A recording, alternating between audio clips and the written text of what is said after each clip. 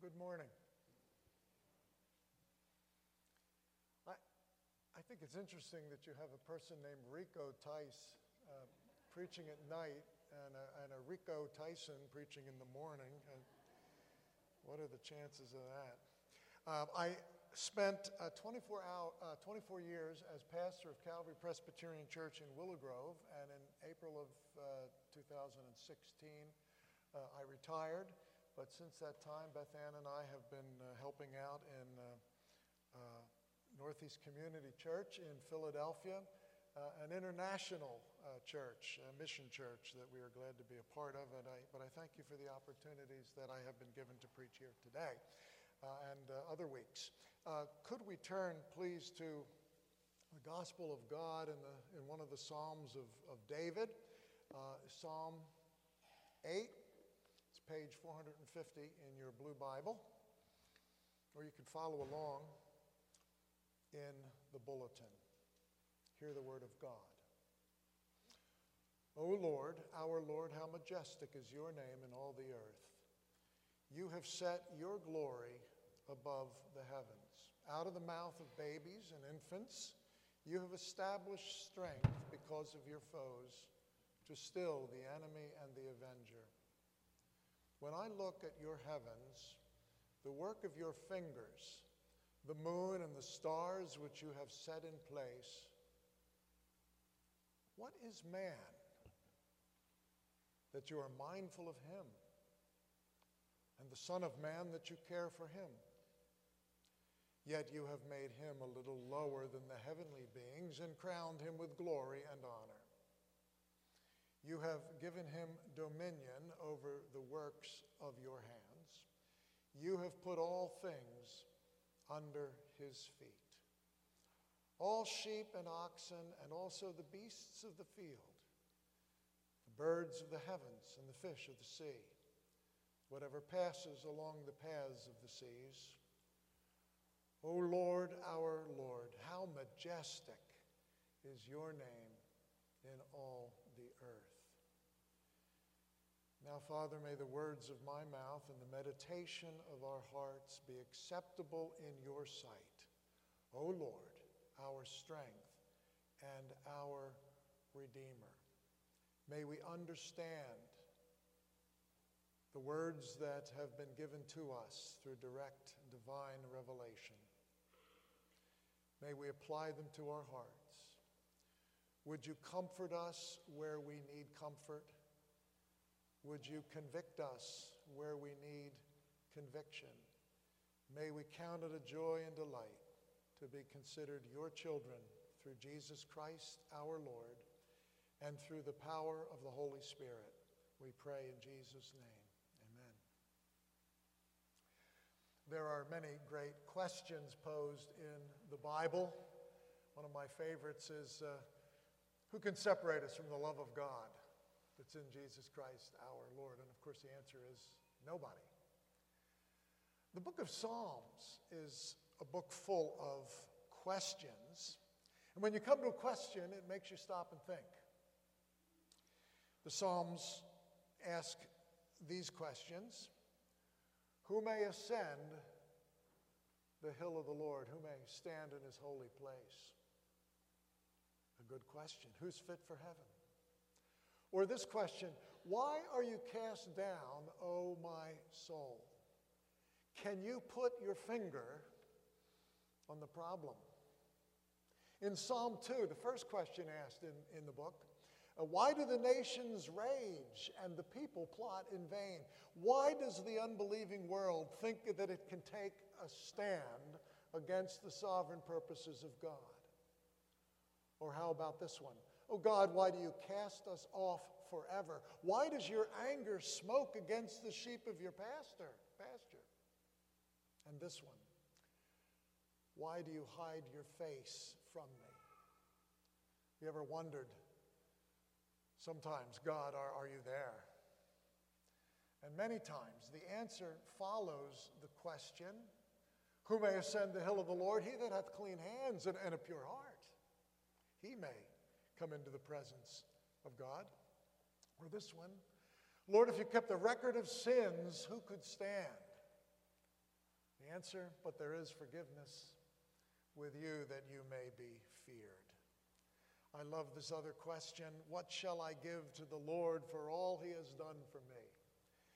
And the answer is not about what you can give, but about what more you can take. I'll take the cup of salvation and call upon the name of the Lord. Our text in Psalm 8 asks another great question. What is man that you are mindful of him? And this question comes with an understanding of his relationship with God. You see, this is not the question of the agnostic or the atheist, for they would simply stop with what is man, question mark. How do I explain my existence? This is the question of the believer. What is man that you, God, are mindful of him? Why do you care? So the answer to the question, what is man, assumes God's existence. So the question, what is man, assumes another question, who is God? The psalmist, you see, begins with the majesty of God and moves to a discussion about mankind and his dominion over the animals, and then returns to the glory and majesty of God. We cannot answer the question the psalmist poses without looking up. If we remove God from the universe and from our life, the question merely becomes, what is man? Who am I? Why am I here? Without God as the starting point, there is no satisfying answer to the question. If we do not look to God for significance, we look down to the animals. And if we are just a highly evolved animal, we are not left with very much.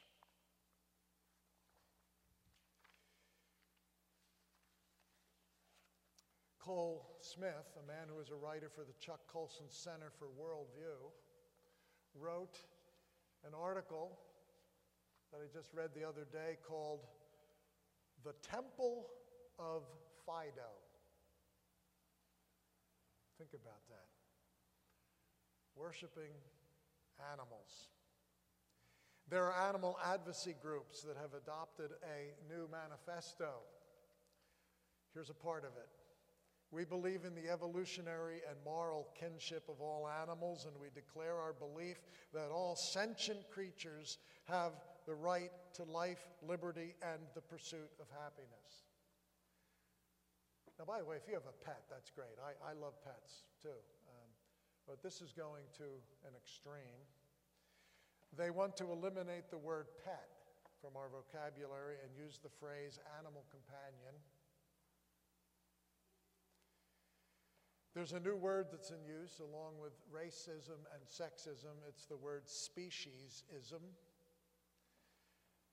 defined as discrimination against the animal species by human beings based on the assumption of mankind's superiority. Well, that's exactly what the psalmist is telling us, that there is human superiority over the animals. Did you know that over $90 billion of American money has gone to pet care and $20 million has gone to foster care? $20 billion? What a difference. And with that $90 billion comes plastic surgery for your pets and healthy organic food for your pets. Are we getting a little crazy? Because we're looking down to the animals and we've forgotten to look up to God. So David, the psalmist, writes a song to sing, and writing under the inspiration of God, David makes sense out of this life. He plays this hymn upon the Giddush. Now, I don't know whether that's a musical instrument or whether it's a tune. The word Giddush means wine press. So it could be to the tune of the wine press, which I think might be a happy, kind of a dancing tune. And this song that he writes has four main stanzas. The first stanza is that God's majesty is revealed in the worship of his church. David begins and ends with praise to the mighty name of God. His name is his character. And how does he describe him? O Lord, our Lord can be translated, O Jehovah, our Adonai. There are two names for God. There's the covenant-keeping name of God, Jehovah, first uttered to Moses in Exodus chapter 3 at the burning bush. I am. It is his most holy name. He is the God of Psalm 113. The Lord is high above all nations, and his glory above the heavens. Who is like the Lord our God, who is seated on high, who looks down on the heavens and the earth? Adonai, the second name, speaks of his sovereign rule. God, you are the God of majesty. You are the King who is to be worshipped. Your throne, O God, is above the heavens, and you rule with absolute authority. He is the God of majesty, the God of glory. He dwells in unapproachable light. He is all pure. He is beautiful, immense. He is ultimate reality. Above the heavens is his place of rule. Even the universe cannot contain him. He is above and beyond that which he has created. And yet this God, Jehovah Adonai, is our God. We're not lost as an infinitesimal speck in this universe. We are each accountable to him, but we are not alone. We are called as a church to celebrate his greatness and to sing of his fame. He is our God. We declare to each other and to a watching world, this is our God. He is the only God. Any other rival is no God. Who is a God like ours, after all? To claim him as God and to worship him as such involves the entire family of God.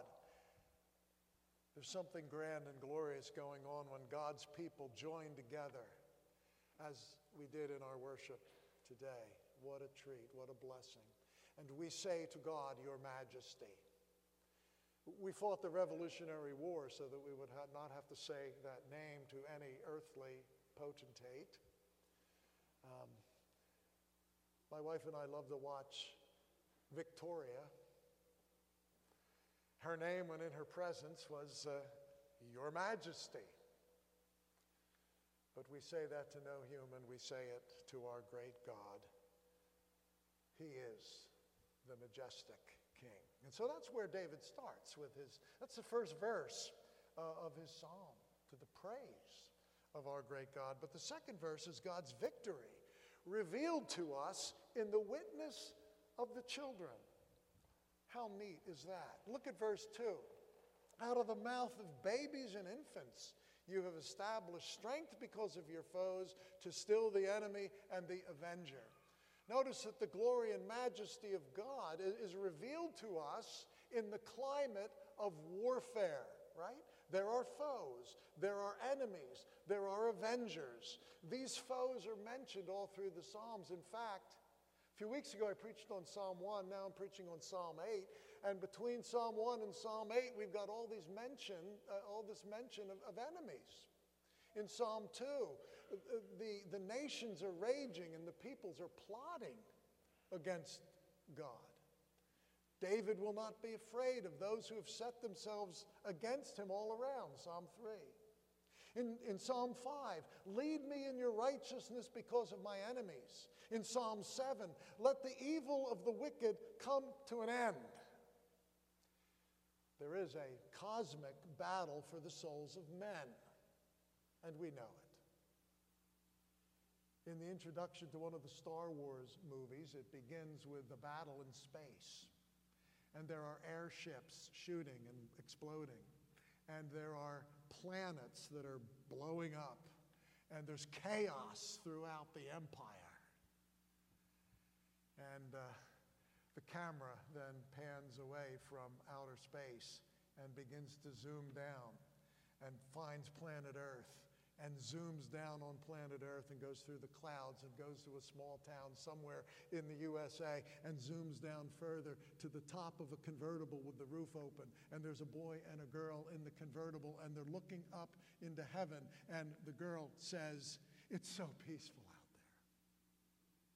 You see the point? Do we realize the cosmic battle. A world of chaos and confusion because of sin, and we have contributed to it. There is evil around us, there is evil within us, yet the psalmist says it's all going to be stilled. But notice how he describes the stilling of the enemy. He does not point us to the heavenly army and the display of angelic shock and awe. We see that in the book of Revelation, but here it is through the weak and the small. The praise of God is on the lips of angels. The praise of God is on the lips of his church. But here the voice of God, the praise of God is sung by the children, by the cries of infants. In Matthew 21, the enemies of Jesus try to stop him from doing his miracles, and they ask Jesus to stop the children from singing his praises. And Jesus says, let me remind you of Psalm 8. Did you not get past Psalm 7? And he cites this psalm out of the mouth of babies and nursing infants. You have established strength. And Jesus defends the children, the smallest among us, the weakest among us, are instruments of praise. And whenever you hear a child cry, it ought to remind you that God is going to one day still all of his enemies through the weakness of his people. The early church took seriously the value of children. The babies that were discarded were gathered up from the trash heaps and given homes and given love. These children left to die would later stand in the assembly of the New Testament church and sing the praises of Jesus. Does this ever speak to today, when millions of abortions are performed in this country? How can we as a nation claim to love our children yet destroy them before they come out of the womb because they are not wanted? Does God notice? Does God care? How can God bless this land if abortion continues? We should be lamenting what is happening. We love our children. And we believe that the tears of the children will not go unheeded. Jesus will come.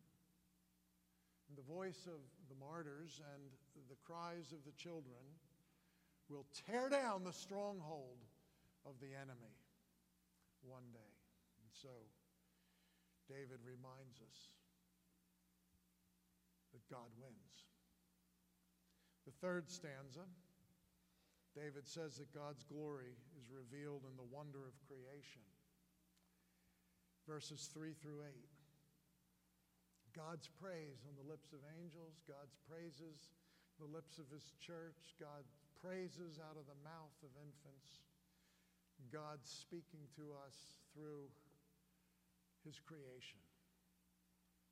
The heavens declare the glory of God. The firmament shows his handiwork. David wrote long before Kepler began to make sense out of space. He observed the sky with the naked eye long before the Hubble satellite or telescope could reveal to us the size and distance across the galaxies. He wrote long before satellites could send us back pictures of asteroids. He did not know about sunspots or black holes, or that the orbit of Pluto made only one lap around the sun in 242 years. And by the way, that's interesting because our nation has been around for 242 years. In other words, the orbit of Pluto was in one place when we signed the Declaration of Independence, and today it's in exactly the same spot, only one lap around the sun, where Earth does it once every year. He did not know that you could fit 1,000 suns into an average-sized star. Look at the vastness of the heavens, where miles are measured in light years, and it is all finger play to God. The creation of the stars is like flicking wet paint onto the canvas. He holds the stars in his hand like drops of water. He knows them all by name. To say that it all happened by chance through some great big bang is to claim a greater miracle than what the enemies of God are trying to refute. Does the beauty and wonder of God's creation not lead you to praise him the sunset, the crashing waves, and I long for another trip to the shore now that winter is over. The chirping of the birds, the majestic mountains, the cherry blossoms, the dogwood trees, and the daffodils pressing through the earth, it all declares their Maker's praise. This is my Father's world, and to my listening ears all nature sings, and round me rings the music of the spheres. It is in the rustling grass that I hear him pass. He speaks to me everywhere. And David must have written this at night because he mentions the stars and the moon. There's no mention here of the sun. You got to go somewhere else to read about the sun rising like a bridegroom from his chambers to cross the horizon. He sees what many of us never see clearly unless we get away from the city lights. And it's in this context that he mentions us. In the vastness of the universe, do I count? How is it that you think of me? And the word David uses is a different word than is usually used for man. What is mankind? It is singular. Who are we as a group of people? It conveys frailty. This transcendent God comes down. He comes close. He cares for me. The word man, what is man that you are mindful of him? And the Son of Man, that word man is plural, is singular. So he not only sees the forest, he sees each and every tree. He cares about mankind, and he cares about you. I am in his mind and heart. So the creation of man reminds David of the great value placed upon us when God breathed into us the breath of life. We are a work of art. We are made in his image. He placed us in the womb. He saw our unformed body. The womb is God's art studio where we were created in that secret place. We were made lower than the angels, but above the creatures. We were made to rule over the earth and have dominion. We were given crowns of authority in this world. Now, I think the first 3 chapters of Genesis may have run through David's mind as he wrote this.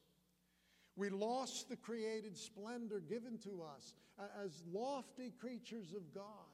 We have to answer to God one day for how we have ruled and cared for this earth. We have not brought about the submission we have been given to achieve. In fact, it almost seems the other way around, doesn't it? Because we have abandoned God and are looking down to the animals. It almost seems as if creation itself is ruling over us and that we are in submission to it. How can we stop the measles and the tsunamis and the forest fires? It almost seems like creation itself is rising up to destroy us. And that's our job, to subdue the creation. Here is what here's where the psalm takes a turn. For there's another emphasis to the Psalms. Like many of the Psalms, there is a messianic fulfillment, and that which was given to man is completed in the one man, the Son of Man, the Lord Jesus Christ. And I thank Rex for his wonderful explanation of this before the scripture reading. Thank you, Rex. You saved a couple of minutes of my time and your time. Don't miss this. Our value is seen as creatures of God, but that is not the end of the story, because the book of Hebrews reveals the glory of Jesus Christ and his saving work as the fulfillment of Psalm 8. So we look to Hebrews 2, and it's Jesus Christ who was greater than the angels, who was made a little lower than the heavenly beings. In his incarnation, he left the glories of heaven and came down. And a little lower can mean either positionally placed under, or it can be speaking of time, for a little while. And that is how the New Testament writer chooses to interpret this. For a little while, he was placed under the angels. In his state of humiliation, he was limited as a human being. And he came down and he died a crucifixion for us and for the forgiveness of our sins, and he was buried. But then God raised him up and exalted him to the highest place and gave him the name that is above every name. So at the name of Jesus, every knee will bow and every tongue confess under heaven. So you see, the name of God, the name that is excellent in all the earth, is shared by the Lord Jesus Christ.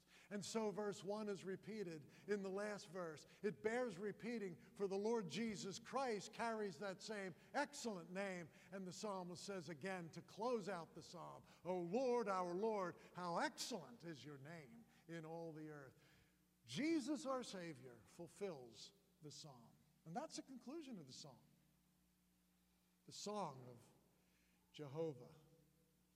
The song to Adonai in verse 1 is now sung to Jesus. Well, there's no significance in this psalm apart from looking to God as our Creator and to the Lord Jesus Christ as our Redeemer and Savior and exalted Lord. Now let me give you 4 words to take with you, all right? If you've been listening and you've started to nod off, pay attention right here. Get your pen out. These are the words you can write down. Here's a conclusion of the psalm. First word is wonder. Can you read this psalm and not wonder? A few weeks ago, I was preaching from 1 John chapter 3. Behold, what manner of love the Father has given us, that we should be called children of God. It's a sense of wonder. How can he do this to us? How can he love us like this? David had that sense of wonder when he wanted to build the temple for the Lord, and the Lord, through Nathan the prophet, said, it's not what you're going to do for me. You're not going to build the temple. Solomon is. What I'm going to do for you is that I'm going to make sure the king is established from your throne forever. It's the Messiah. And David says, who am I? Who am I? Who are my people that you should bless me like that? Do you have that sense of wonder? That in this great, vast universe where you can't even be seen from the far reaches of the universe, that God cares for you and loves you, and he set his love on you, and you are a significant creature of God. Never lose that sense of wonder. We are not an entitled people, are we? God in his mercy did not give us what we deserve, and that's his judgment. But in his grace, he gave us what we don't deserve, and that is all the riches of heaven are ours. Never lose your sense of wonder. Second word is humility. Whatever we are and have is a gift of grace. And notice we are not made a little higher than the animals. The Lord does not need to remind us that we are not as high as we ought to be. We are made a little lower than the angels. So keep your perspective. There is only one God, and you are not him. The third word is dignity. Dignity. Every person has created dignity. Every one of us is the crown of his creation. We are made a little lower than the angels. I think it was C.S. Lewis who said, when you look at another human being, you will be tempted to fall on your knees and worship a creature made in the image of God. Now, I think that's hyperbole, obviously. But you see what he's saying. There's something about people that's different than any other part of creation. So that person sitting next to you in the pew, give him a jab. Tell him he's made a little lower than the angels. That baby of yours, you call him a little angel. You're almost right. He's a little lower than the angels.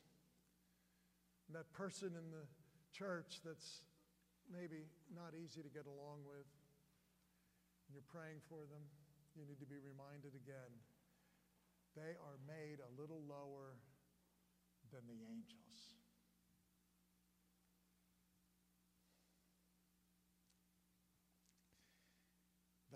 politician that you're complaining about, like I did in the car this morning, and my wife reminded me to stop it. Made a little lower than the angels. And the last word is thanksgiving. Thanksgiving to our Lord and Savior Jesus Christ, who wore the crown of thorns and the crown of glory for us. He came to free all those who were held under the fear of death by a wicked enemy who Jesus Christ has come to destroy. And he has saved us, and he has delivered us, and he has given us forgiveness, and he holds out to us eternal life through faith in him. Hallelujah. He's come to bring back the lost glory of his crown of creation, and we thank him. May we pray together. Lord our God, how majestic is your name in all the earth. Convict us by these words. Lord, our identity is not to be found in any other place, but as your creatures, whom you have placed in this world. We pray, O God,